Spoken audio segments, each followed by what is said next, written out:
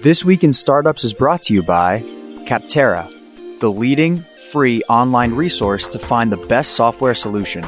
Visit capterra.com/twist for free today to find the right tools to make 2019 the year for your business. Tonal, get a full body workout with hundreds of moves and 200 pounds of resistance without ever leaving your house. Visit tonal.com to learn more and use promo code TWIST to get $100 off Tonal's smart accessories. That's TONAL.com and use promo code TWIST. And 8 Sleep, the first bed engineered to improve your sleep through dynamic cooling and heating, detailed sleep tracking, and more. Try the pod for free for 100 days at 8sleep.com/twist. Upcoming launch events. Apply for the next Launch Accelerator cohort. Applications are due December 23rd. Learn more and apply at launchaccelerator.co. Hey, everybody. Welcome to This Week in Startups. I'm your host, Jason Calacanis, and this is the podcast where we talk to founders about their vision for how the world should change through their startups, their products, their services, and perhaps one of the toughest spaces to ever be a founder in is the media space. Let's face it. It's an unmitigated disaster out there for newspapers, websites, everything except podcasting and email newsletters seems to be an unmitigated disaster. Everybody's losing their jobs. Unions are being formed while companies are going out of business. It's hard. It's never been harder. And I started in print publishing with Silicon Valley Reporter. I did Weblogs Inc. with Engadget. I do this podcast, and I am struggling building my own newsletter business at inside.com. I say all this as a preamble because anybody who starts one of these media businesses must have an incredible thesis and a lot of fortitude. The following guest, Alex Mather, is with us, and he runs theathletic.com. If you don't know what that is, it is a paid subscription sports publication, which, Alex, seems like the worst possible idea to launch in 2015. When you said, I'm going to launch a subscription product in 2015, after the investors laughed and your friends laughed at you, you then told them you were going to do it in the hardest possible category, sports. Welcome to the program. Oh, thanks. Congrats on having over 600,000 paid subs at last we heard. And that was, I think, earlier this year. So it's probably getting close to 1 million, I'm going to guess. Why on earth did you decide to start a subscription model in a category that everybody said there would be no subscribers? Yeah, I think it's a story that probably a lot of folks tell you, which is as a user, you felt a need. And as a sports fan, I'm originally from Philadelphia, and I'm a Sixers. You're an Eagles fan? I'm a Sixers and an Eagles fan. Oh, my Lord. Here we go. Still boasting about that one Super Bowl we won. Our teams are very rarely in the national spotlight unless we win a Super Bowl. Which we did. Yes, you've done that. So how many did the Giants win during that period? Okay, never mind. Let's keep going. Hey, we are the only teams to have beaten the Patriots. Isn't that amazing when you think about it? We can relish in that. The cheaters. We beat the cheaters. Exactly. It takes a lot to beat somebody who's a systematic cheater. I just want to put that out there for the Patriot fans. Those guys, can you imagine being that good at what you do? And then you have to cheat on top of it. It's just so. It's like counting cards or something. Come at me, New England. So, as a fan of teams that, like, if I'm a Flyers fan, I'm very rarely covered by ESPN or others. Oh, right. And so, the teams that my co-founder is from Cincinnati, the Bengals and Reds, you're not going to find them on the news. No. So these are teams that are very rarely covered, and felt that there was this opportunity to cover those teams in a way that places like 538 or Grantland used to, or The Ringer or ESPN cover the big teams, right? So many people cover the Warriors, but how many people cover the Reds, right? So many people cover the Yankees. How many people cover the Astros as well, right? So you had a thesis, hey, instead of going for the big markets, let's go for the underserviced markets first. That's right. And so we launched in Chicago in 2016. Great sports town. A great sports town, generally undercovered. Yeah, which is weird. Yeah. And that's actually a real opportunity because they're kind of a major market that's underreported on. Yeah, they're not on a coast. And so we launched in Chicago in early 2016. Little did we know that they would break their 108-year curse that year. Right. I would say like our thesis was pretty simple: hire really great people. Think about the things where you can be different. As a subscription business, you have to be different. We at my previous time at Strava, where learned how to build a subscription business, we also bought a lot of ads. And if you buy ads, you realize pretty quickly you're not going to buy ads on a local newspaper website. Yeah. And so the friction is ridiculous. And you could literally get 100,000 times the reach for half the price with a better tool like Google or Facebook. Exactly right. And so we felt that there was these changes happening. They weren't that controversial, the changes around advertising and digital media, and felt that, hey, if there was ever a time to do something stupid and see if subscription worked, it would be in 2016. And very few investors agreed that it was a good idea. What did they say? Because coming in with a media business, I'm sure if you email 100 VCs and say, I'm starting a media business, literally 70% are like, we don't do media. Yep. So now you're down to 30. You pull the Stravia card because you worked for a really successful... Is it Stravia? How you pronounce it? Strava. Yes. You worked for Strava. Yep. Which is a very successful subscription business for cyclists. Cyclists and runners around the world. Runners. Yep. That does very well. Yep. They're doing well. Or did very well, yeah. So that might get you the meeting. So when you got the meeting with the other 30 who didn't laugh... Yeah. What did they say? I think you hinted at, obviously, something that my co-founder Adam and I talk about a lot is fortitude. You have to take a lot of rejection. And the things they said were very, very consistent. Number one, there's so much content out there, right? If you're a team, if your team is the Yankees, you can find 1,000 stories a day on the internet. And what we'd always say is like, have you read these stories? Have you clicked on any of them? And if you do, they're mostly aggregated versions of like two people actually doing the reporting. Right. You have two people who are the actual beat reporters who show up for Sixers games. Like their press conferences could be held like in a closet. Like you could literally do it in a mini Starbucks. How many? That small, but yes. How many actual real journalists show up? At the Sixers is probably 15, but 15. A team like the New Orleans Pelicans only have one or two people traveling with the team. Those writers, they're so desperate for coverage, they let those writers fly on the plane with the players. Some do, some don't. Yeah. We generally try to stay away from anything that would question our objectivity. But private aviation slightly might. Yes. Can you imagine you're like flying private, and then you're like you're going to write something nasty about the coach? Thinking about economy class. Yeah, you're like, okay, Southwest. Yep. Saber fares. Exactly. So they said, number one, there's too much content, but what we kept coming back with is read it and tell us, come back to us. Number two was, and I completely understand this perspective in 2016, is market size. So subscription, it's a smaller TAM than an advertising business, which has everyone, right? Billions of users on Facebook. Netflix is the largest subscription ever made, and in the history of humanity. 170 million people, right? Verizon would be right behind it with over 100 million wireless subs. Behind that, it was the cable companies. And behind that, the other biggest would have been HBO via the cable businesses. So it's kind of related. And behind that, Spotify, 15, 20, 30 million, something like that. Now they're bigger, but they're bigger. I'm talking about paid though, Yeah. And so even 170 million worldwide, that's not that many people, right? Yeah. It's a small number, and a lot of investors got scared off by that.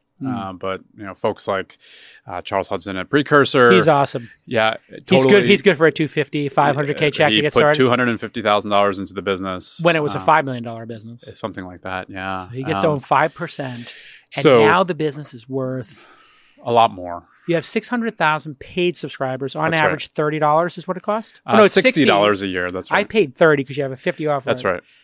So let's net it out to $45 is what the average person is paying. So round it up to 50. You're talking about a $30, $40, $50 million a year in subscription revenue. All of our discounts are first year. This is in the weeds a little bit, but all of our discounts are first year. Yeah. And that works. People retain very nicely after the first year. And so we get full price 90%, I would guess. Yeah, 83%. Oh, is it really? I guessed it that close. Yes. You did some cool stuff with $1 for the first year, right? So we do so much experimentation. I think like this is just, never-ending game of understanding the best way to give people a chance to try your product. It's really hard to get someone to take their credit card out. So you try lots of different ways to get people to try your product at first. And we think once you read our product for 30 days, 60 days, 90 days, you'll go back and you'll be like, what was I thinking? It's like my example here is like watching a Netflix show, right? You watch a Netflix show, then you binge the next one, then the next one. And then you go back and put like your regular TV on. Oh, you want to kill yourself. There's a commercial. And you're like, wait. I have to wait till next week? Yeah, I don't even understand. Why am I doing this? And so I'll just wait till the season 3 and get it up. It's amazing how that changed people's behavior. Yep. And it's like, I like it. Can you imagine any other business that's like, oh, did you like this ice cream? Come back next week for another scoop. And you're like, but I'm willing to buy 3 scoops right now. I want it all right now. And so we think about that. Once you use our product with no ads, just the content you want, just the good stuff, you go back to the other world and you realize, hey, this is saving me so much time. I'm getting so much more out of it. I'm learning so much about my favorite teams. And people love it. And they just stick around forever. Why hasn't anybody else been able to make subscriptions? I think since Sports Illustrated. Sure. Why hasn't anybody been able to make subscriptions work? ESPN has a subscription thing, and it's terrible. It's annoying. They've got a very different goal around. It's for fantasy sports, right? So that has been merged into their ESPN Plus product that's focused on video, and so they're buying rights for like things like UFC, college football, some hockey games. So it's much more of a TV product. Yeah. They're doing quite well now. I think they announced yesterday 3.5 million subs. That's legit. But spending, hundreds, if not billions of dollars, losing a few $1 billion over the first couple of years. But it's a wonderful product, given the constraints of how complicated the rights business is around cable versus OTT. But, in the digital media space, like the simple version is this story plays out in almost every vertical. The incumbents have a really hard time changing who they are internally. Yeah, the innovator's dilemma, right? They got to cross the chasm is really hard. It's really hard if your DNA is advertising. If everyone in your organization is built around advertising and you've lived so well for a century. Yeah. We are very high up on the list of digital subscription businesses in the world.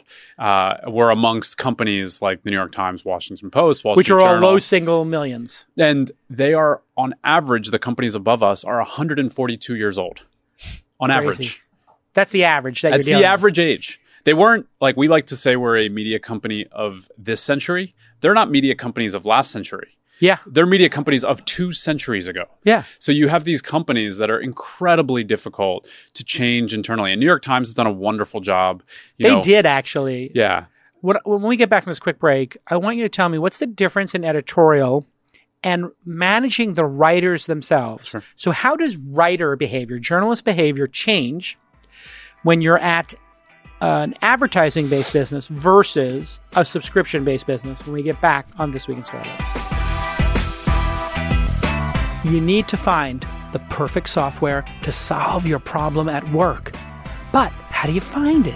Well, you go to Capterra because you need to find a solution fast to whatever your pressing issue is, and you really want to know what all your options are. Well, with over 1 million reviews now in 700 specific categories of software, you can right now figure out if the software you already paid for is the right software, or if you need to upgrade it, or if you need to add something, right? And here, my guy Presh at launch is looking for new sales automation software. We need to make that sales process really efficient. And with Capterra, he goes through all the reviews. He sets a couple of filters, like the number of employees we're going to use in the system. And he gets this nice side-by-side comparison of different products with the ratings for how easy they are to use. Because some software is really complicated, some is really easy. That's the value proposition, right? As well as obviously the value for money and the features and the functionality. Well, we picked and we were able to select the free trial option, and we tested it out, and we went with Pipedrive. It turns out Pipedrive solved some problems for us, and we got that because we used Capterra. Capterra is amazing. It's basically like Yelp, but for software. And I've always wanted a Zagat or a Yelp for software, and it exists at Capterra, CAPTERRA.com/twist. Go to capterra.com/twist today, and this is how much it costs. It's free. It doesn't cost you anything. You're going to find great tools, and they save millions of people. They got to save them billions of hours of research and mistakes. Don't make a mistake.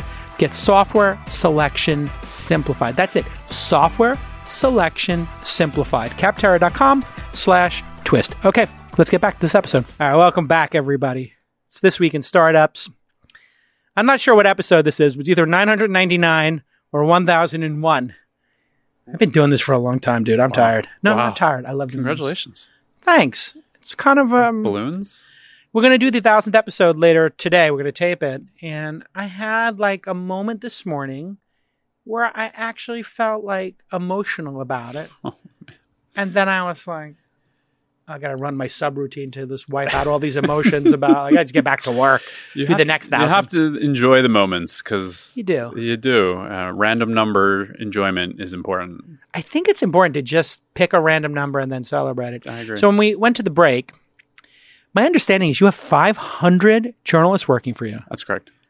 500 in 4 years or 5 years. 4. 4. We're not quite 4. I'm guessing you hired half of them in the last year? About 280 of them in the last year. So more than half. Yeah.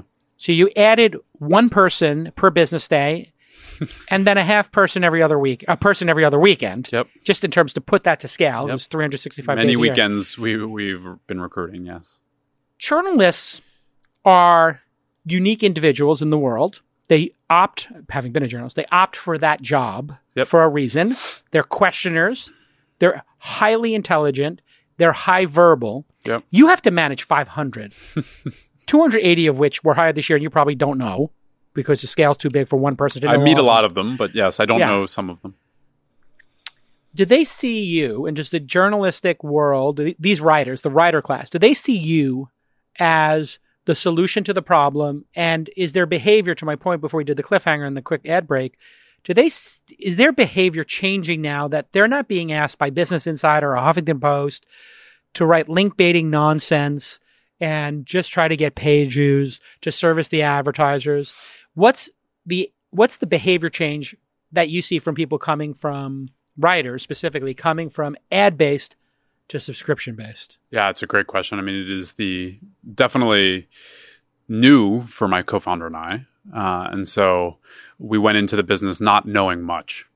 And so we learned over the last 4 years a lot of what you just said. Incredibly smart people, incredibly self-aware, like thoughtful about the business model.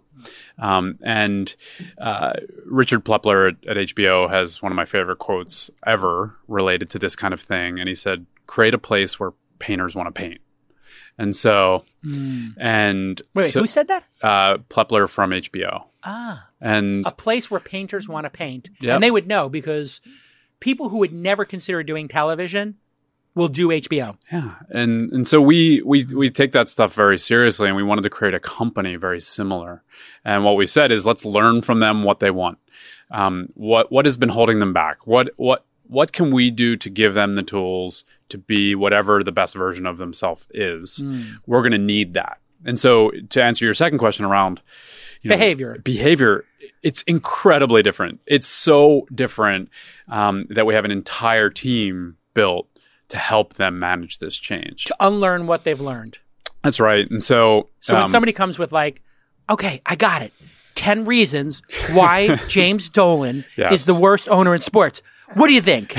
And you're like, well, that never. Why only 10? That'll sell, all the time. 10? No matter what. But 10. I can name 100 off the top of my head of why he's the worst owner in sports. What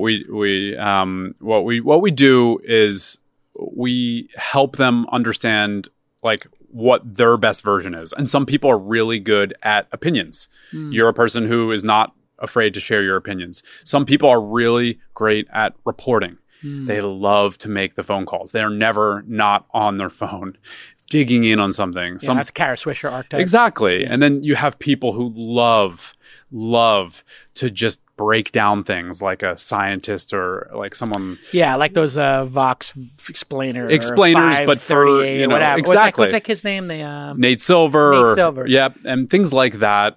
We love all types. We don't have a specific type that is the athletic writer, but what we do is we work with them. And I'll give you a quick story. I think it's really important one for us. So we had a writer come to us from a newspaper. He had been at the newspaper for many, many years. Decades. And lots of bad was habits. Brand new and used to writing 4 or 5 times a day. And he joined us, and he's a hockey reporter. And he in his first couple months, he was struggling to figure out how to best figure it out. We have this team that works with our writers individually, every single one, a couple times a year, helps them understand. What do you call that team? Content analytics. Content analytics. So they sit with them. Yep. And do deliberate coaching. That's right. Like you might do for an NBA player who can't shoot free throws or their form's bad. That is the perfect analogy. We call them our strength and conditioning coaches. They're not responsible for hiring and firing, comp, anything like that. They literally just make sure that the people are in the best shape of their life. That's their only job. And so they worked with this gentleman a couple times and convinced him to go out of his routine and go to another country and do a story in another country. He flew to Russia, did an amazing story, and he had been in a newspaper for a while and doesn't know the future of the media business. Well, he drove enough subscribers with that story to keep him employed for the rest of his life. And just that one story. What was it about? Like how they Yevgeny Malkin, just walking through life with Yevgeny Malkin in Russia. And what's that, Yevgeny Malkin? Yevgeny Malkin is a player on the Penguins. Got it. I literally do not follow the NHL at all. Yeah, there he is. There's the story. Can we just take an aside here? Yeah. Because you're in sports and you're passionate about it. How did the NHL go from being what it seemed like in the 80s and 90s being a league that was interesting and people were very excited about to being an outcast? What happened? Yeah, Is it mismanaged? I am such a huge hockey fan. I grew up watching the Philadelphia Flyers. Too slow? It's such a wonderful game live. It's tough on TV. It moves so quickly. You can't see the puck. Yeah, and no one can see the puck. It's tough to figure out. Most of the players are European, it's become a tribal sport, a lot like baseball. You're not just going to throw on your TV and put a random baseball or hockey game on. Right. These are sports that are wonderful for us because the people who are Flyers fans aren't shrinking. Right.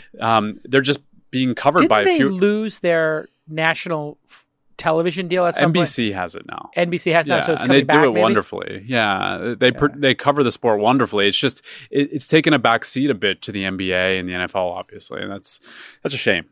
So with the writers, they were trained for many years to be link baiting and to be driving audience. And it seems to me that this young generation has only known that because I started in the 90s. Yeah. And we were told, don't talk to the sales team, fire the sales team if they come into editorial. Now the sales team is embedded in editorial. The editors are being asked to write sales materials. I mean, that's gone. It's Church and state is gone. It's pretty wild. The firewall's gone. Then they were asked to do fact checking, proofing, and to have 3 sources. And now, just as a subject from time to time, and anybody who's the subject of journalism is super depressed these days because the majority of them never even call you to tell you you're in the story. Yeah. I mean, it's. Do those young journalists even know how to do proper journalism? Because they seem to be taught the wrong thing by Huffington Post. A lot of them, so the example I used from a gentleman who had been in the other side of the business for a long time is just as valid for folks who are new.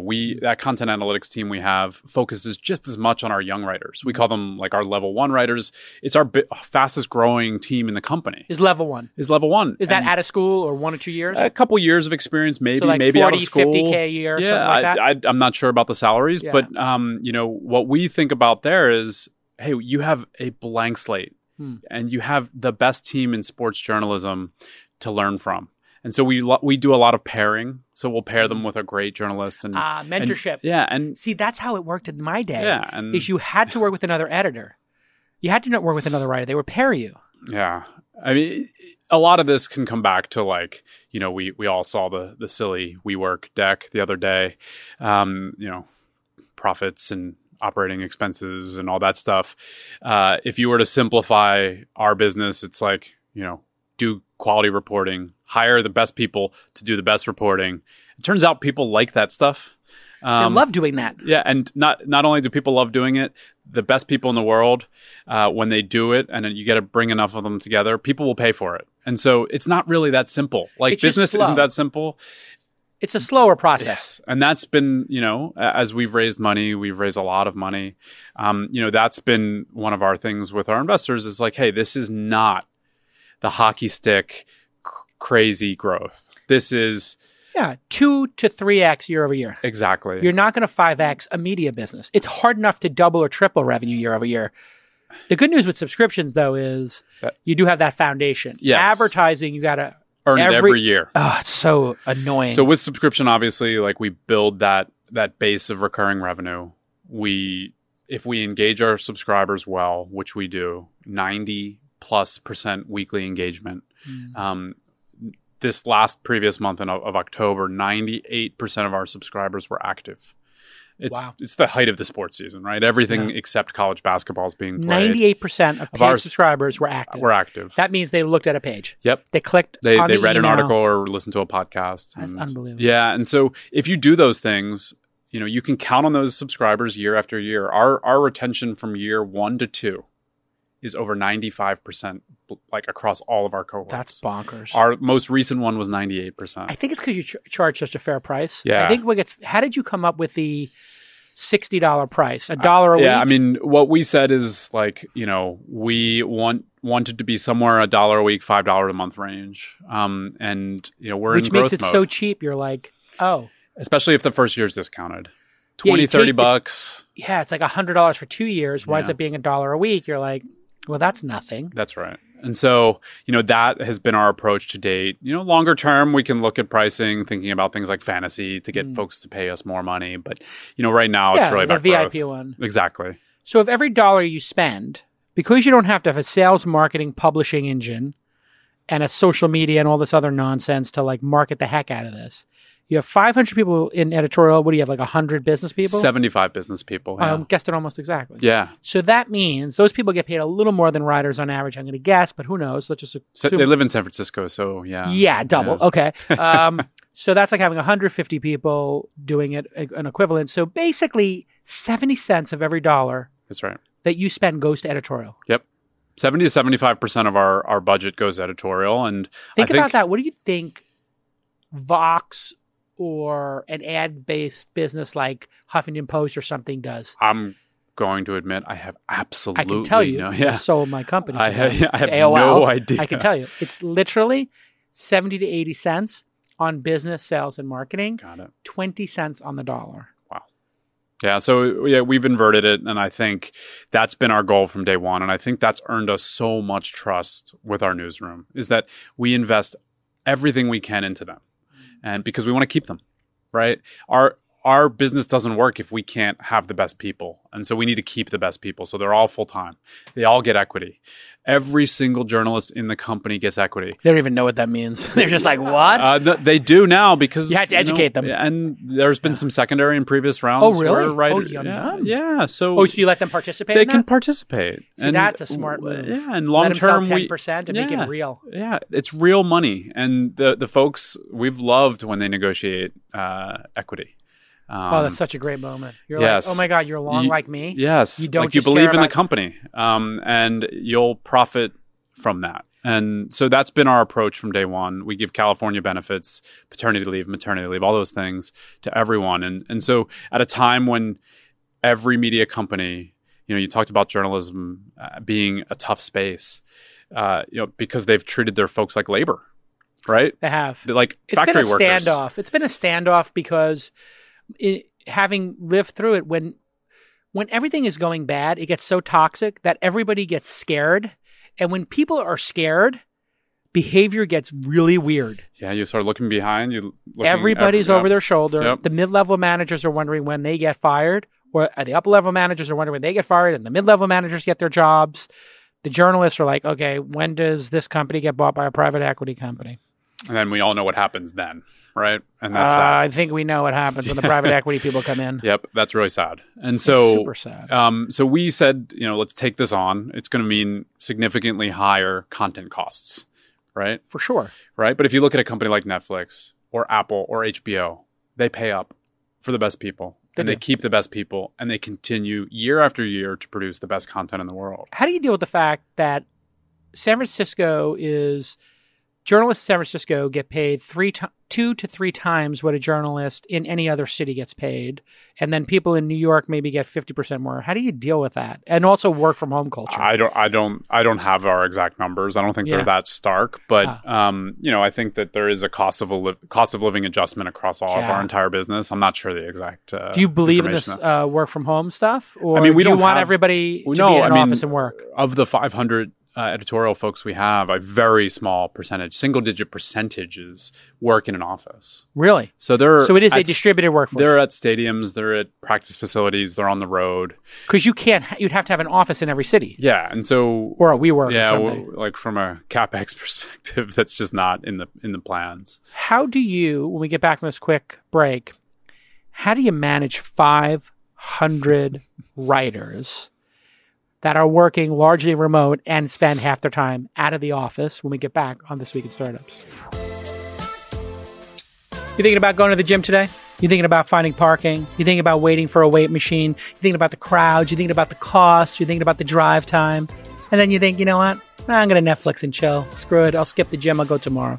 That's what happened to me for a long time. Then I got the tonal system. I mounted it on the wall. Beautiful screen. And I got to do over 200 exercises, and I'm bringing the cannons back. It has been amazing for me. Life-changing product. You can, in 20, 30 minutes, get the workout that would have taken an hour and a half, plus an hour of travel time, plus paying for parking, all this nonsense. And the reason it's so efficient is because it sets the weights automatically for you. It learns about your body. I've been using this thing, and it saved me so much time. The workouts are great. It's all these great video instructors, and it's super affordable. It's so much cheaper than the other solutions. I bought another solution. I don't want to mention the name, but another kind of like pulley system with chains and all this other nonsense. I haven't touched it. It's getting dust. I'm going to donate it to like the local fire department or something because the Tonal is so much better. So find out why Men's Health called the Tonal the smartest home gym you've ever seen. And you can try it risk-free for 30 days. Whenever you see that risk-free on one of these big ticket items that you have to install, you know something is up. It means they're super confident you're going to love it. So visit TONAL.com, Tonal, TONAL.com to learn more. And I want you to use the promo code TWIST, and they'll give you $100 off of all those smart accessories. That's Tonal, TONAL.com. Use the promo code TWIST. The AI coach, the sleek world-class design, all of it is beautiful, and I'm in love with it. I had the founder on the podcast back in 2018, and I've been so impressed with this product. I bought one, and I love it. Okay, let's get back to this amazing episode. Hey, everybody, welcome back to This Week in Startups. Alex Mather is here. Thanks for doing the pod. You don't do many pods. No, I'm pretty shy. Keep your head down kind of guy? Yeah, I'm pretty busy and shy. How do you manage 500 writers having not come in? You didn't come from the media business. Nope. What have you learned about managing 500 writers? Most people would say it's like herding cats. They all have an opinion. The opinions are going to be super varied, and they all think they're smarter than you. And in some cases, that might actually be true, having worked with a lot of writers. These are smart people. They are. How do you manage 500 of them? It's controlled chaos, but I did manage designers and engineers in San Francisco. Also very smart. Opinionated. Also opinionated. Yeah. Also tough to manage. Not too different, really. And That's what I would say is this is going to sound very Silicon Valley, but we've taken a much more of an OKR approach to the business. Gotcha. Like very, very numbers oriented. How can we break the year up into chunks that make sense? And for an NHL writer, that's different than a college basketball writer. But how can we break it into like things like off season, preseason, season, postseason, that kind of thing? And then you give them some goals as to how many stories, how many readers make it to the end of the article. That's right. So most of our focus is on three things. Number one is productivity. Like you have to hit our baseline productivity, but that productivity is that like a word count? No, just number of stories. Number of stories. And so that which is what, one a day? No, it varies per sport, but it's about 25% of what another company's productivity goals would be. Yeah, because they're going for this is a direct result of what Peter Rojas did at Engadget. When he was running Engadget, and he previously created Gizmodo, he was like, okay, the iPhone's coming out. We're going to do these 25 stories about the iPhone. Unboxing he created, the live keynote, the accessories, the operating system, and he would map out these are the 25 stories so that they could have excellence on each one. And then as a delightful ramification of that was we would beat Walt Mossberg because he would write one story about the iPhone 2 weeks later. We would write 25 when it was launched and then another 25. We had the structure. We do 50 of them and then SEO would be bonkers. Yep. Because you're like, iPhone 3 battery life. We try to marry a little bit of those two, right? One's not right? Or one's not wrong. What we say is like don't chase everybody else in the locker room. If everyone else is going to go put a microphone in front of Steph Curry, go talk to Clay, right? Yes. Go talk to Draymond, right? Yeah. Get a story. So at the core of what we do is storytelling, where we try to be different. But back to how we think about productivity, engagement. So as we go into the millions of subscribers, engagement becomes the most important thing possible. Right? And defining engagement. What are the factors for engagement that matter? No, I think it's important because this is a fun one. I'm an investor in Medium. Pal Evan Williams started it, and his thing when he was starting was we're tracking how far down the story you get. Yes. Time on page, and he's like just wanted to see what percentage complete and read the story. Yeah. That's important. And they've done some really cool things around thinking about that problem. And so we look at a bunch of things. Number one is of the percentage of active users for the teams you cover. Percentage of active users for the teams you cover. So if you're a Knicks fan. Oh, God, I'm sorry. If you're a Knicks fan, how many Knicks fans were active this week? And then what percentage of them read your story that week? Oh, nice. At that moment in time. And so we're not penalizing you if the folks aren't active because the team might stink. I don't know about the Knicks, but your team might stink. I think we're 1-8. It's gonna pull up. Not with the Porzingis story. Come on! No. I just read this morning. I had to get like 2 paragraphs in, and I almost threw my 38-inch monitor. I can imagine. Into the river. So that's number one: is how many of them engaged this week, right? So we're not going to penalize if your team stinks. Number two is how far do they get in the story?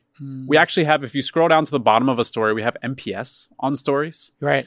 It's how likely you refer this to a friend? Well, it's kind of like NPS. It's something else. We say like, what do you think? Story. Yep. And so it's our little version of NPS. There we go.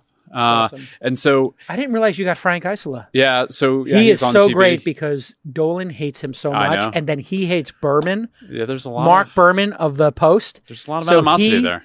I follow Frank and Mark Berman on the Knicks on Twitter, and Frank disses Mark Berman every chance he gets, but he doesn't @mention him.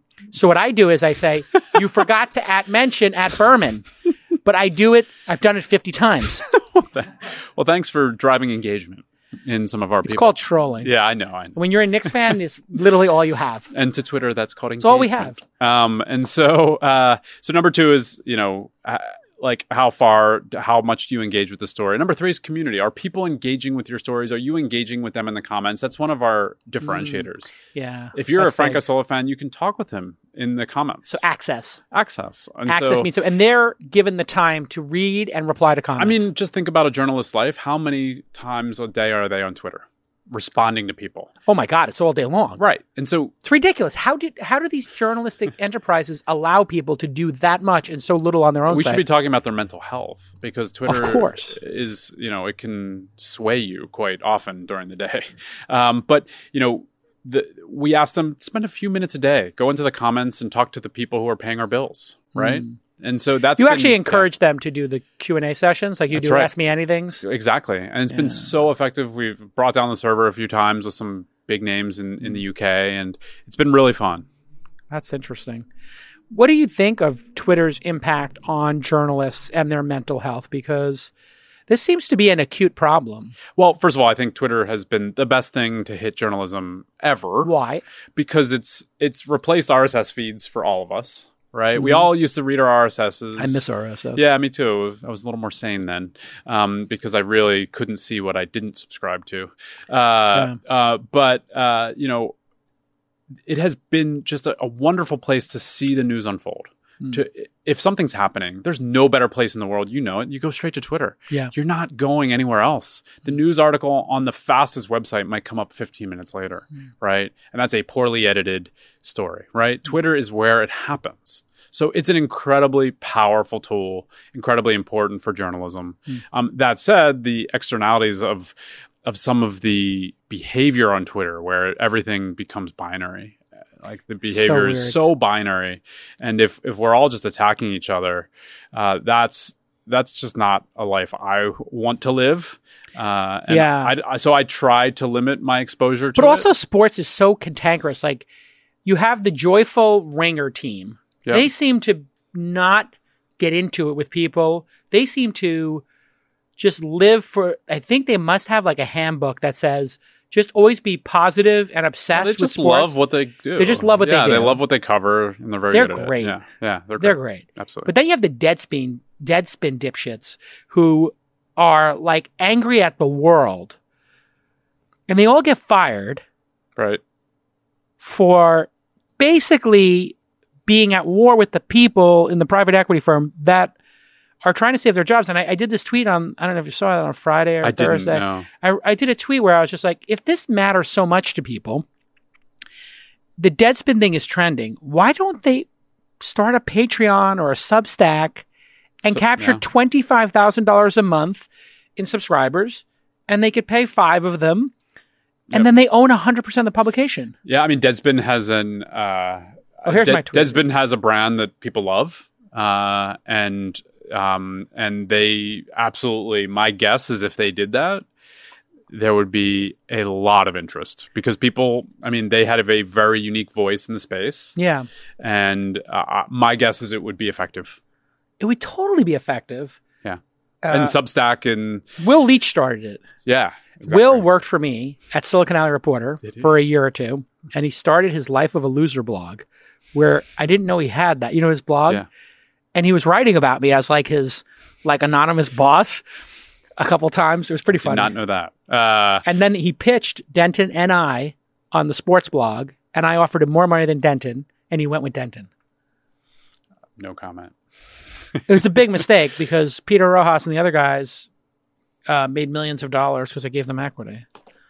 Equity is a powerful thing. And, I think if you have a powerful brand, you can take advantage of that. And I think places like Medium, Substack, Patreon have given folks a way to take a lot of that stress out of the business side of things. And do you see that as a competitor to what you're doing, that if somebody really is driving subs at your publication, they build up their Twitter, they could go be independent. And has that happened to you? We see the opposite, frankly. People try to do it on their own, get to 20,000, and then they come to you. And then we quickly understand how we can pay them better.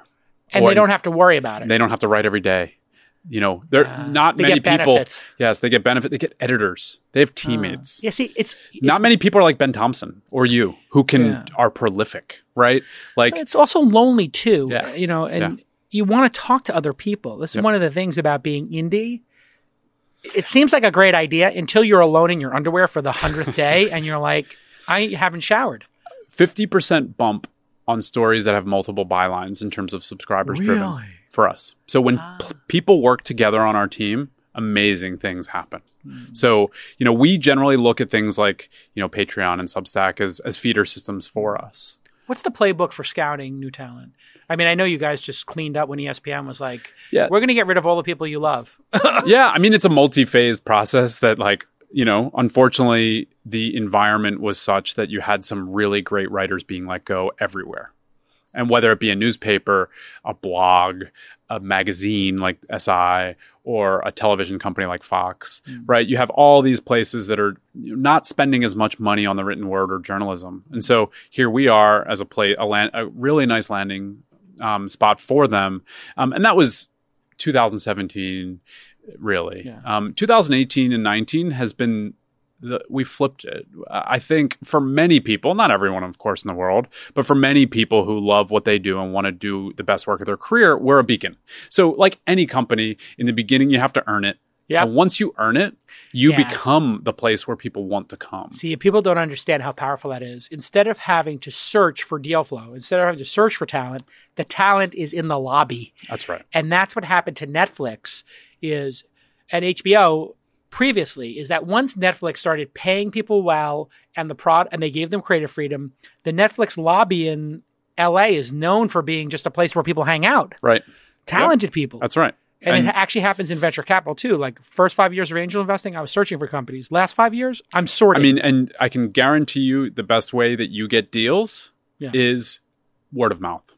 People saying... Literally people stopping me on the street or emailing me. Yeah. And so word of mouth from our journalists to others goes so far in them deciding to leave a job of 30 years, right? We went over to the UK. We hired 60 people in 3 months from the best outlets there.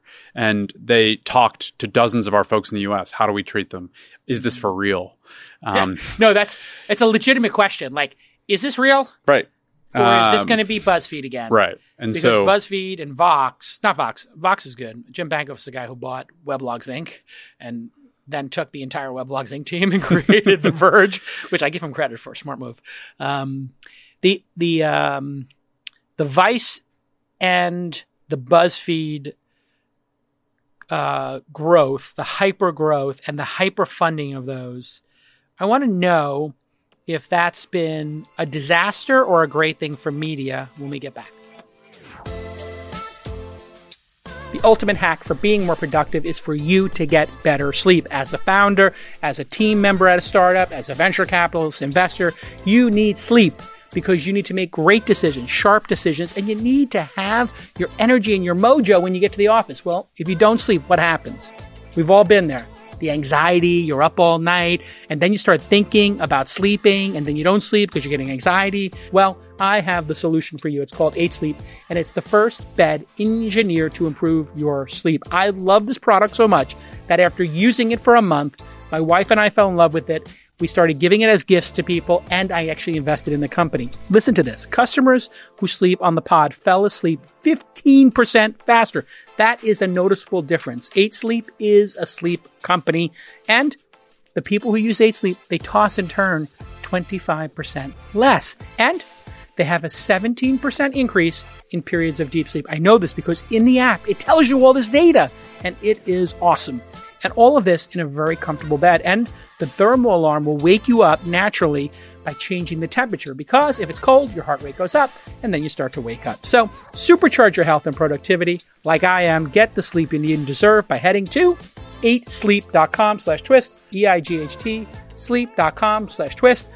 Try the product risk-free for 100 days. I'm not just reading you the ad. I am a super fan of the company. And now, yum, yum, I was able to get a little slice of their last round, and I put a couple $100,000 in because I love this product so much. Okay, let's get back to this amazing episode. All right, listen, if you haven't signed up for The Athletic and you like any type of sport, go to theathletic.com right now, click on the 50% off, and sign up. It's absolutely the best sports content, tied for me with The Ringer.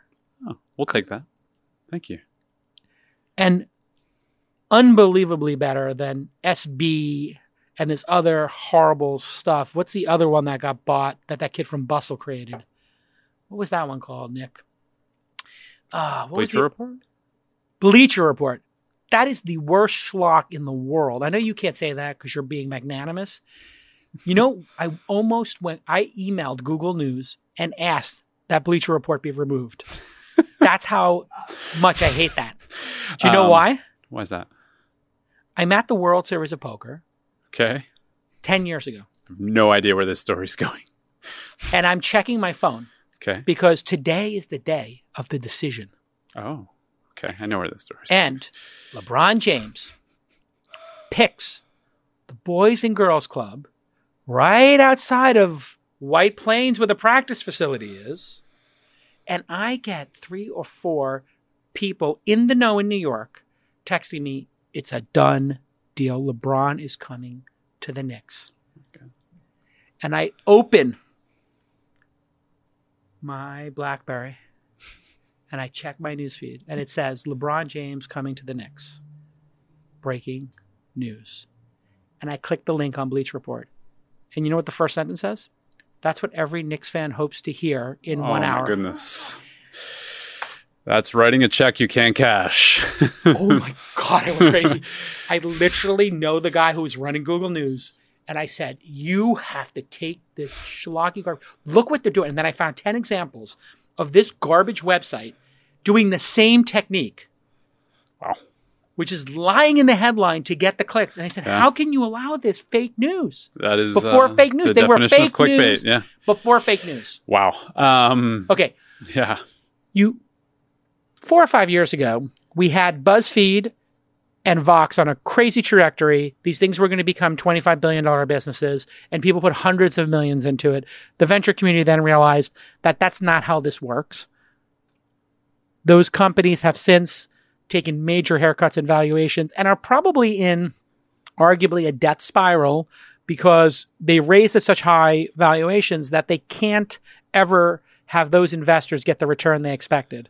And now they're going to be caught between the expectation of those people and the reality of the business.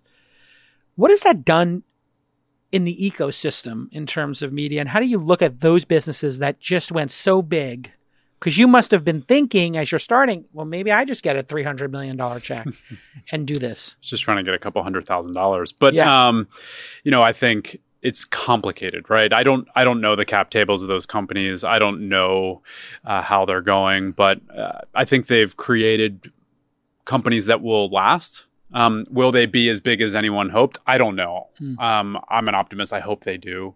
I don't hope anyone fails. It's as you know better than almost anyone on earth, it's really hard to figure out how much money to raise as a company.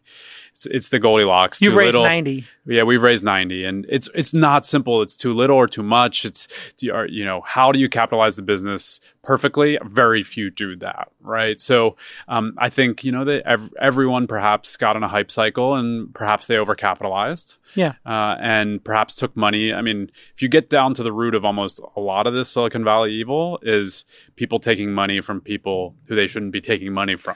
Yeah. It's not really that complicated. Venture is pretty efficient. It's to date, it's been a very efficient structure because the investors only get paid on the increase in value, with the exception of people who are washing money, who, if they get 50 cents back on the dollar, they've washed it and gotten it out of the country they were in. That's okay. And so you have folks who have different incentives with their capital that perhaps are putting a lot of money into these companies. And that's, I think, where most of the problems are coming from. Now, what has it done to the industry? It's really messy. I mean, there's not really a playbook for a digital media company to start now. I think Bustle's doing what it can, and I think they're doing a wonderful job at what they're doing.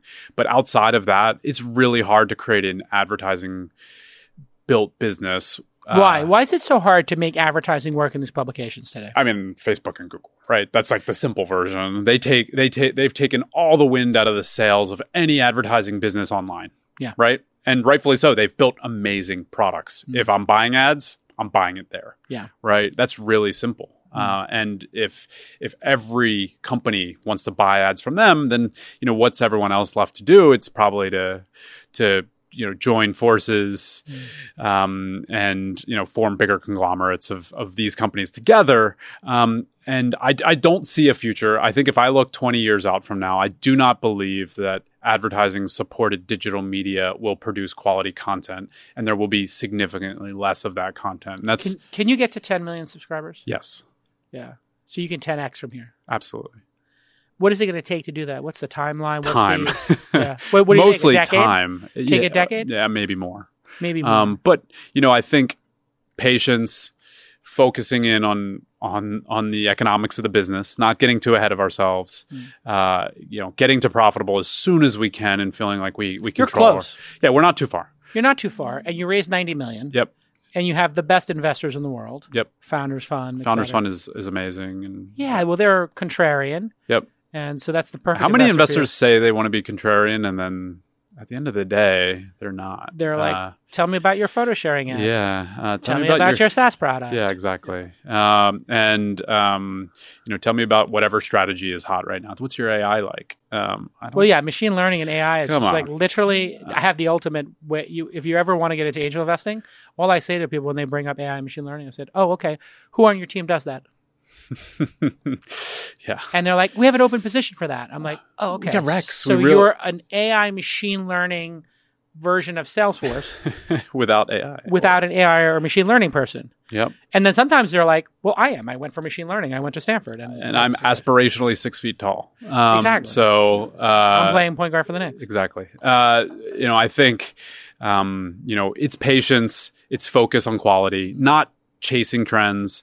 I joked about the WeWork slides, but it's simplicity. It's like, just be a good business, treat your employees well. Let's talk about 20 years from now. And I think, our folks have bought in, and let's just continue to march. Subs in the App Store have gone completely bonkers. Yeah. We were the first investors in Calm.com. Congratulations. Yeah, that worked out. I know. Yeah, I've just been following the business because they have just done incredibly well. Very scrappy marketing team, very wonderful product, great subscription business. Yeah, they nobody believed in that product. Yeah, and somebody wrote on Quora, well, Jason Calacanis was $400,000 investing in Calm, and I wrote my rebuttal. And I was like, Phil Jackson got Kobe and Shaq to do meditation, and Sam Harris is studying it at UCLA. I think it could be meditation and mindfulness could work. It's important. Oh, yeah, we're all going a little crazy, aren't we? And then Trump got elected, and they became App of the Year. And so you never know with these investments. I have never put those two items together. 100%. Oh, my goodness. Have you been able to sleep? Do you listen to Rachel Maddow putting you to bed every night and then grind your teeth? I have a 9-month-old son. I do not sleep. You don't sleep anyway. No. So you're all set. Oh, here it is. Was investing facilitating a $50K investment overall, $400K investment, including backers and Calm, a meditation app, a good move by Jason Calacanis. And here's my rebuttal. My job is to find the binary projects like Uber that most folks don't understand until they change the world. Isn't that the key, right? It has to be non-consensus until it's consensus at some point. Yoga and $4 coffees are examples of crazy trends from the 80s that have become something almost everyone has either tried or participated in. In 1987, the idea of spending $3 on a 25 to 50 cup of Joe was insane. I thought that was a pretty good rebuttal. It really is. And I believe was it. Right. Because the thing is, you only have to be right once. But you don't have to. Let the cap table handle that rebuttal. This is hilarious. Look at this. Of course, I think it has a 70% chance of becoming a $100 million plus business that I might get my investors a 10 to 25x. It's 200x. It's a lot bigger. Hey-o. And it's a $1.2 billion business. Congratulations. It worked out. And we look at them as, we look at them as a pioneer in subscription, and they've done incredibly well in the App Store. Do you get App Store subs? Something about a third of our subscribers come from the App Stores. And you're happy to pay Apple 30% and then 15%. Happy is an exaggeration. We are willing to pay that money. Yes. You'd be happier if it was half? I'd be happier if it was market, but they've created their own market. What would market be, 10? 3. Oh, you like a credit card processor. Here's the thing, though. I think it's worth it. I've had this discussion with many founders. I 100% agree it's worth it, to be clear. Because if you give them their VIG, they will feature you. Yes. And they will contact you, and they will work with you. I love the folks I work with at Apple. They're wonderful people. Easily. They provide value. Yeah, it's not even close. They believe in this is going to sound like I'm kissing their butt, but well, let's do it. No, I want to get this podcast featured again. It's been like 6 months, guys. I think it's really important. We were moving as a society towards really shitty products for a long time. Yeah. Really cheap, shitty things. Schlock watches that were 10 cents, right? Whatever. They came along and created the best product in the history of products. Period. Yes. And then they just continue to create products that are worth paying high margins for. Right. Right? Worth it. Well worth. It's not even close. Right? It's not even close. And look at any company now. They're spending money on their packaging now. Right? People have realized the world has moved away from excess to quality. I think that's a really big deal. Sony Walkmans used to come in plastic that you needed to have industrial strength scissors to cut open. And then half the people opening it would wind up with a cut. And then 10% of those would wind up in the emergency room getting stitches because they sealed it in this ugly plastic. Now you open it up, you feel like it's a Fabergé There's egg. you just pull a string and Yeah, music plays. And I love the delightful, the thing that's the most satisfying is when you peel the plastic wrapping your AirPods. You get, it just snaps off. It's amazing. But, that's the business we want to create too, is we want to bring quality to media in the same way they did that to physical products. And that's been important to us. Yeah. And so I'm willing to pay it. Love them. What's the equivalent of the unboxing experience for you in editorial? Yeah, I think what we tried to do, and this is an ongoing experiment, but like if you join our product and you're a Knicks, Giants, Warriors. Knicks, Giants, Yankees. Rangers, you're likable. That's New York. Now, if my grandfather was still alive, the rest of his soul, it would be Mets. Okay. Because he had the Dodgers and the Mets, but my dad was Yankees, so it was a little bit of a problem. And then on Monday, I guess, there it is, Giants, Knicks, Rangers, Yankees. So even my nephew is in line with the proper order. So, we've done some incredible journalism on those teams that might have been a year ago, 2 years ago, whatever. I know Mark Carrick wrote a story with Saris about the Yankees that was wonderful, right? It might be a year old at this point, right?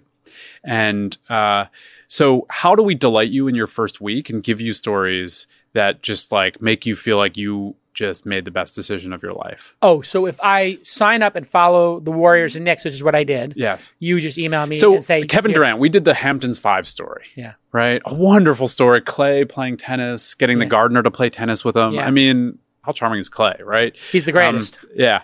And, I have some great Clay stories. Off the record, I'm sure.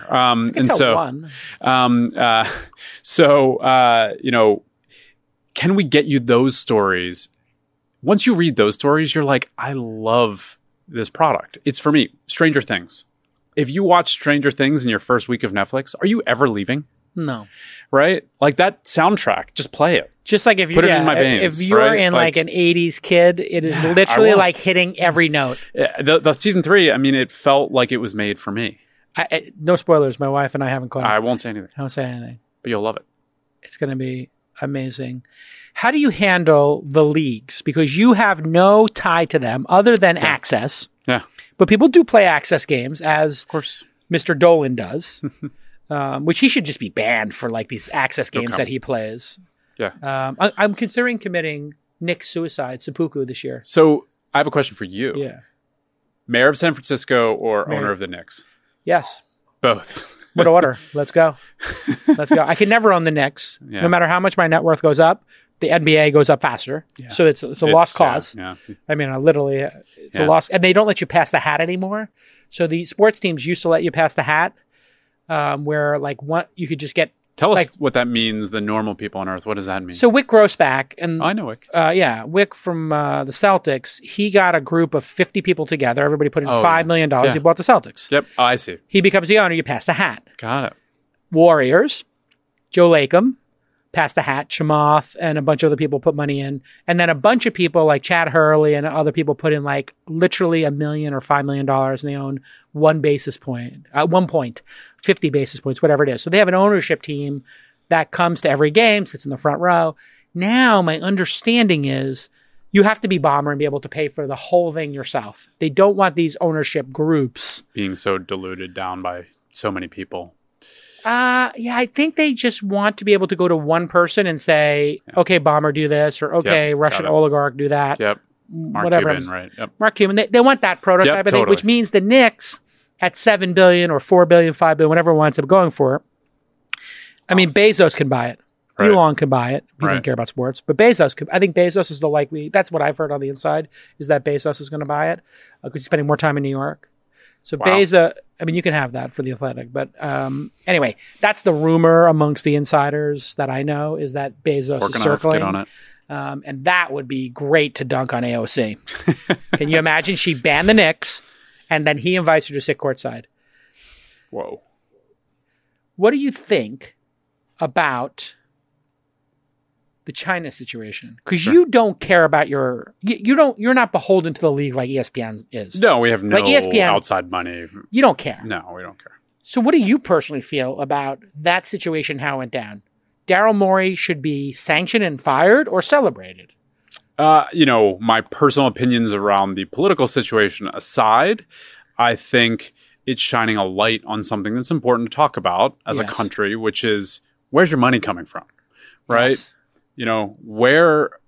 Who are you beholden to and why? Right. And where are your values? And, there's a spectrum of all these things. There's no right or wrong. These are complicated situations. We always ask ourselves at our company, which is like, let's make sure our money's coming from places where we can always be objective. Always. Whether it be leagues, whether it be other companies, whether it be countries, right? How can we be objective? And if you can't, then you're in a really tough spot. It's going to come back to bite you. You see all these cases of cover-ups, right? Whether it be, universities and things. Don't hide. When you hide, the light will find its way. Yes. And it's finding its way to a really, really complicated situation where there's a lot of people making a lot of money off of a lot of places that are doing really bad things. And these are complicated. Gnarly. It's really gnarly. It's hard to unwind. It's hard to unwind 10 years from Yao Ming to now of building up this business in China, only to realize that if you even modestly are in pro-human rights in China, that they will yank the chain. And they've got the NBA on a leash. Yeah. And they are yanking the chain now. And my God, for LeBron James, a billionaire. It's complicated. Honestly, it is not. I think you're being magnanimous, Alex. For me, it's not complicated at all. If you make $1 billion and 300 million of it comes from China, and then as a billionaire, you made all that money in power and influence, and then you have to kowtow? Yeah. Who cares about the last 300? It's the first 100 that matters. I personally very much agree with you. That said, from a big business perspective, I mean, it's complicated. I think the complicated part is you have athletes being put on the spot, right? It's hard to talk about this stuff because what I mean when it's complicated, it's hard. There's people in the country that lives are at risk, right? Oh yeah, that is complicated. It's really complicated for the players to talk about, the coaches, poor Steve Kerr, right? Like that was it's complicated for these folks to represent at all moments, everyone representing all things, right? It's really hard. Yeah, to have a unified voice when you've been basically turning a blind eye. And my wife's family is from Hong Kong. It's a really bad situation. No one wins in these. When we talk about sports at The Athletic, the only thing we don't care who wins and loses. We just the only thing that really, really, really sucks is when people get hurt. That just when the best players on earth get hurt. It's just tragic. It's just negative. There's no positive to any of that, right? And I think of things like this as just negative. When there's bad things happening in the world, it's just negative. There's no positive to it at all. It just shows, though, when you engage with people who have human rights violations and stuff like that, and they're using their money to mask the human rights violations, then what happens is we as Americans go from being the beacon of hope in the world to the sellouts. Yep. We sell out every day as humans, though, when we want our things to be cheap. Yep. And, are we willing to pay the money when folks in these countries aren't making the product, right? We're in a, globalization has created a really complicated world. And it does. All of us have to ask those questions now. And the light is very, very bright. How do you think? Do you have journalists in China? We did. Yes. We did? Oh, you did? During the controversy, we had multiple folks there. And so it was complicated for us too. Did you not cover it? Because we covered it. You covered it? Yeah. Does that mean those journalists are at risk in some way for covering it? I mean, we have to be very careful with folks on the ground and what they do and how they act. And can you have people on the ground as journalists in China even? It seems they go along with the teams. Oh, wow. Yeah. It's a wonderful experience for them to see the part But these of the are world. American writers? Yes, of course. So American writers there, you feel safe? Now that they're home, yeah. But if you had an opportunity, Baidu, whoever comes in with the big dollars, let's just pick a company, Alibaba, whoever, and they say, here's $200 million, we're starting it local. I watched the last episode of Silicon Valley. I'm not up on the season. Okay. Okay, great. There was a very. They're going very, China? No, but I Similar? think it was a Chilean minor family.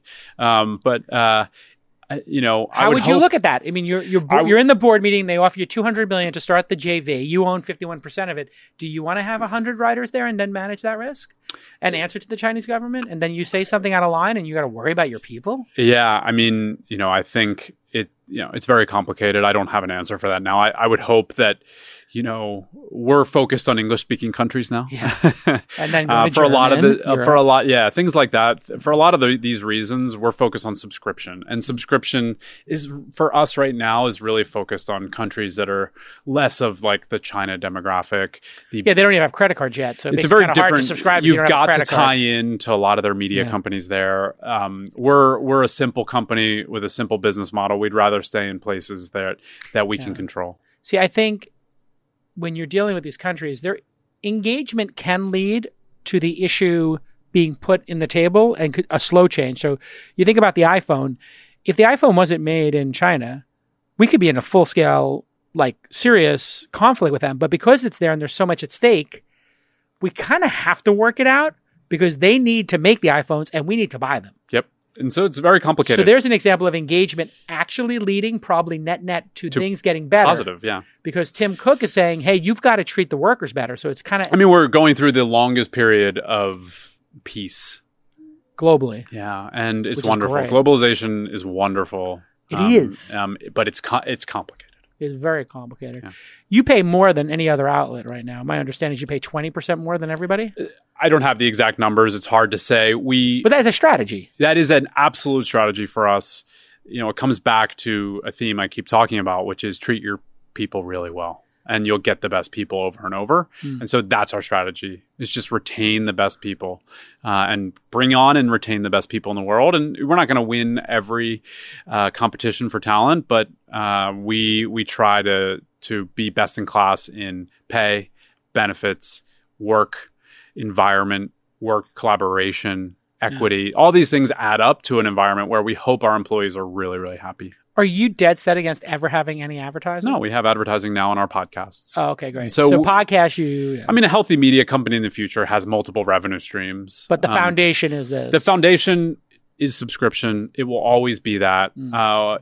Could we do things like events? We've had events with hundreds of, or even events with thousands of people at them, right? Yeah.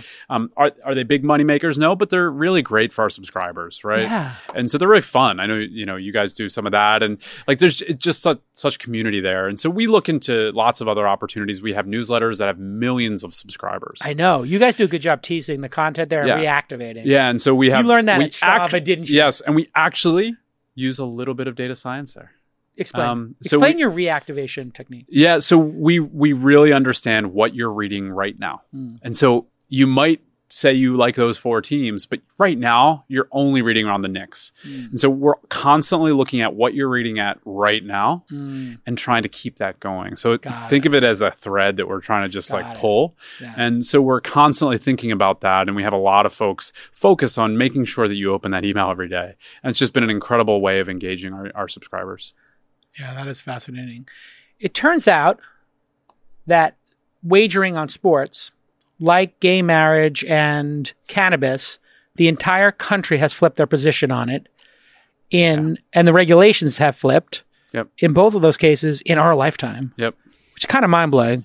Yeah, I come from when were you born? 76, 77? 1980. Oh, 1980. Okay. So 10 years younger, 38, 39. Yep. And so I come from a Quaker town, a Quaker area where, you can't buy alcohol on Sundays and still. So the idea of gambling on a gay wedding where everybody's smoking weed. It sounds amazing. Sounds amazing to me. Yeah. And here we are. Yeah. How do you look at wagering? Because it's now going to be legal for the states to do it. 2/3 are doing it. And Adam Silver wants to move a team to Vegas and wants wagering in arena.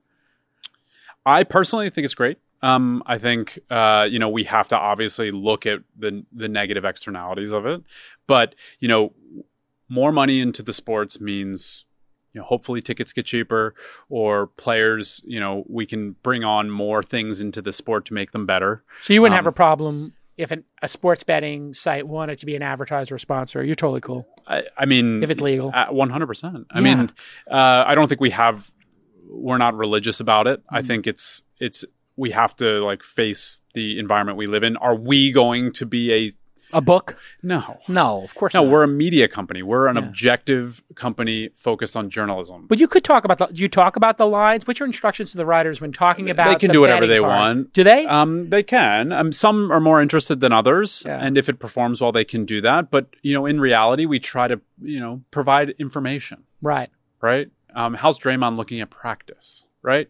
And we provide information that could be used for fantasy. It could be used for betting. It could be used just because you're a fan who cares about the outcome of a game because you love the team. Right? Whatever the reasons might be. Like, I think it's going to be a net positive if it brings more people into the sport. So on a scale of 1 to Rodman, who's the most interesting in the league right now? In the NBA? Yeah. Let's talk about NBA because that is the phenomenon. I mean, I think scale of 1 to I think it's Rodman. Giannis. You think it's Giannis? Not because he's interesting personally, but because he is the mixture of everything that you would want in an athlete and a person. And he is so much better than everybody else. Yeah, and he's Greek, so that counts for a lot for me. And there's something just like I like, of course, like a year ago, I would have said Steph Curry. He's just a joy to watch. There's nothing better than with him being hurt, though. It's not as fun. But Giannis right now, to me, I don't care for the controversy, all that stuff. There's nothing better than a player so much better than everybody else who wants to win so badly. Yeah. And he wants to get better. He doesn't care about Instagram. He doesn't care about all that stuff. 4 3-pointers the other night? I mean, he's just a joy to watch. Yeah. It's like Peyton versus, Brady at the So if you're starting a franchise today, you get to pick 2 players. Yeah. It's obviously the Greek Freak. And it's Steph. And Steph. That's the 2 you put in. It's not even close. Oh, wow. You? It's definitely Giannis. Yeah. And then number 2 is a challenging one because you have to decide if Steph, because we're saying today. Yeah. So Steph is a little older. Yeah. I think he just turned 30 or 31.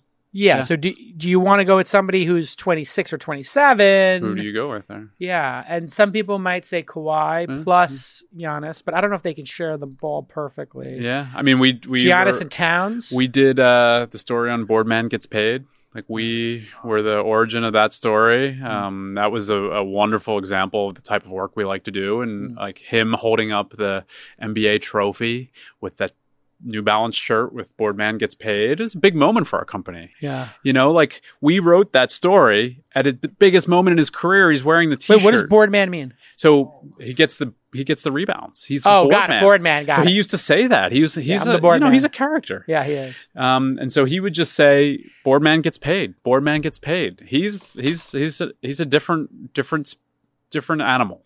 What did you learn at Strava? What was the biggest learning is like really simple. Build something people want and love, and they'll pay you. Wow. It's not that complicated. You just have to be focused. If you can lose your focus so easily. If you build something really great that people with means take out their credit card and pay you, you have a job forever. And that's what I learned. And we built a subscription business from scratch there. I had no idea how to do the metrics, like the internal numbers. What are the KPIs? Like this is 2010. All right. Right. Here we go. As we wrap up. Yep. We play the game. Retweet. Yep. Like or block. Yep. Or mute. All right. Let's see. What's the first tweet we got? I can't have locks for 9 months, so I want to hear this kid question whether I sacrifice for it. SM, decent locks in San Francisco. Where? I'm in LA right now. Alex says, damn, 14 ethnicities have mastered the burrito in San Francisco. We can't get a decent bagel locks and whitefish. It is so true. It's not wrong. There's a place with bagels in Oakland. Yeah, I've been. You've been to that place. Yep, that's good. They're like good. Yeah, they're good. Not great. Yeah. I'm not getting on that bridge. Oh God, what a disaster that bridge is. It's the only place in the world where like the bridge shuts down because somebody ran into one of the pylons. Like, can you imagine somebody runs into the pylon or the side of the Brooklyn Bridge or Verrazano Bridge and it They turn it off and they stop it. They're like, yeah, nobody can go to work tomorrow. Yeah, what are we doing? What are we doing here? That's San Francisco. Yep. That's also San Francisco. It's a frustrating aspect of this wonderful city. Yeah, you can get a kimchi burrito. Yep. There's Kimchi burrito. There's literally like every type of burrito you could ever imagine. You can literally get sushi rice. Yep. And Toro burrito. They literally have that. Yep. Can't get a decent bagel. Whitefish is the thing. Come on. It's so cheap. It's so easy to make. Give me some whitefish. Yeah. Decent lox. Yeah, come on. You'd kill us to Yeah. get that? Yeah. All right. East Coasters. And here's our next one. So anyway, I am retweeting that last tweet. Okay. I'll take it. Don't worry. I'll take it. No I mean, tweet. look there at are all no career. look at all the engagement I get on my tweets. I know. It's incredible. Look at you. I'm a big deal. You're literally. This is why your company, there it is. This is why your company has. We just doubled the number of retweets and increased likes by 33%. I mean, I'm shy. This is why your company is flirting with 1 million subs. Because you're not wasting your goddamn time on Twitter like me. No. I will respect the ish out of the first social app that launches the who you should stop following module. I feel that way. You know what happened to me on the Twitter? It was the greatest thing ever. I was getting into it with all the like crazy hysterical libs. And I'm a libertarian, and I say that. And then they have something called Block Together. And anyway, some hysterical group of people were like, okay, we have to get the people we don't like on this list. And they're like, okay, we got Shapiro. Okay, we got Milo. I guess he's banned. Okay, we got Cernovich. Okay, we got Trump. We got Trump Jr. Let's put Jason Calacanis on this. And I'm like, how do I get on that list? I'm not all right. Like all day long, I'm talking about how much I hate Trump. If you're not on the list, for me or with me, you're against me. Exactly. Like you cannot be more. And I was like, oh my God, my Twitter, like overnight became like sane because I block the right wing maniacs or don't follow them. And then everything on the right became like, oh my God. Oh no, don't do that. Boy. Don't do that. Do not do a search for me plus Deadspin because those they don't like you. They don't like me either. Whatever. I mean, here's the thing about the people Denton hired. I was in like a direct competition with Denton for many years, and I crushed him. Engadget had 5 to 10 times the traffic as Gizmodo when we were heads up. Autoblog had 50 times the traffic of Jalopnik, and Joystick had like 100 times Kotaku. So in 3 things we went heads up, we dominated him, and I stole all those people because I paid them more and I actually gave them equity. He promised them equity and paid him less. My favorite tweet ever. Oh, yeah, this is pretty great. John Eisman. Who's that guy? He's a union guy? Is he the union leader? Hoover over John Eastman. He's probably verified with like 900 followers. No, he's got 9,000. Head of audiences social for Gizmodo. Okay, so he works at Gizmodo. He's like, how's that Uber price doing? This guy's like, still have 4,000 next for money invested. Boardman gets paid. Boardman gets paid. But Denton really was an innovator at the time because he said whatever the genius of Nick Denton was, you know Nick? I don't. Nick had a hypocrisy radar and a fascination with hypocrisy, an obsession, in fact, that made him one of the great publishers of all time because he hired people. His raison d'etre was to hire people who were pissed off at the man and he would say to them, here's hypocrisy, go. And just find hypocrisy and call it out. And whatever people are talking about at the dinner party that they will not write, just ask journalists what they won't write about, and then we'll write about it. Interesting. Which is a double-edged sword, because if you do that with the wrong billionaire and you out him, it could go in a really bad direction for him. But I wouldn't do that. I wouldn't do that. There it is. I need to get that shirt. It's a cool shirt. Sold out. Only available on stocks like StockX. For $38. Who's your team? You like the Warriors? Sixers, all the way. You can't change teams. Who's your number 2? Warriors. Of course. They're originally from Philadelphia. Yeah. My wife is from Oakland. It's perfect. I mean, Steph Curry. Steph Curry is just amazing. Steve Kerr. These are 2 of the best humans on earth. The thing I respect most about Steve Kerr is he's like, yeah, I smoke a lot of weed. I roll the best joints. Like, why can't my players smoke weed? And it's like, Alonzo Mourning's poor liver. He was taking Motrin, like Patrick Ewing, Oakley, those guys. They said that they would put a bowl of Motrin and Advil out in the locker room and they would eat it like M&Ms. In 10 years, we will be looking at this the way we're looking at things like weed with normal people. Yeah. And wagering. If they're it's insane, absolutely insane. Their bodies are getting beat up. They have to do a pain management. Let's and just swelling. get Gavin Newsom on it. He fixed the NCAA. Did he? Yeah, I mean the California law now that there's. How did that change? Now NCAA can make money. They can pay players. Yeah.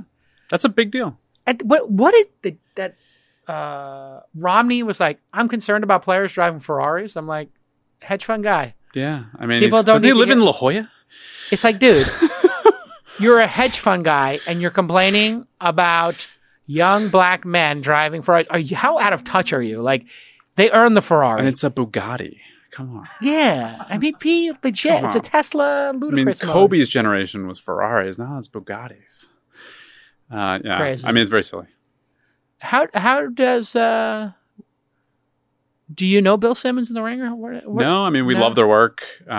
We started around the same time. Who do you respect most in media? Independent sports, not sports.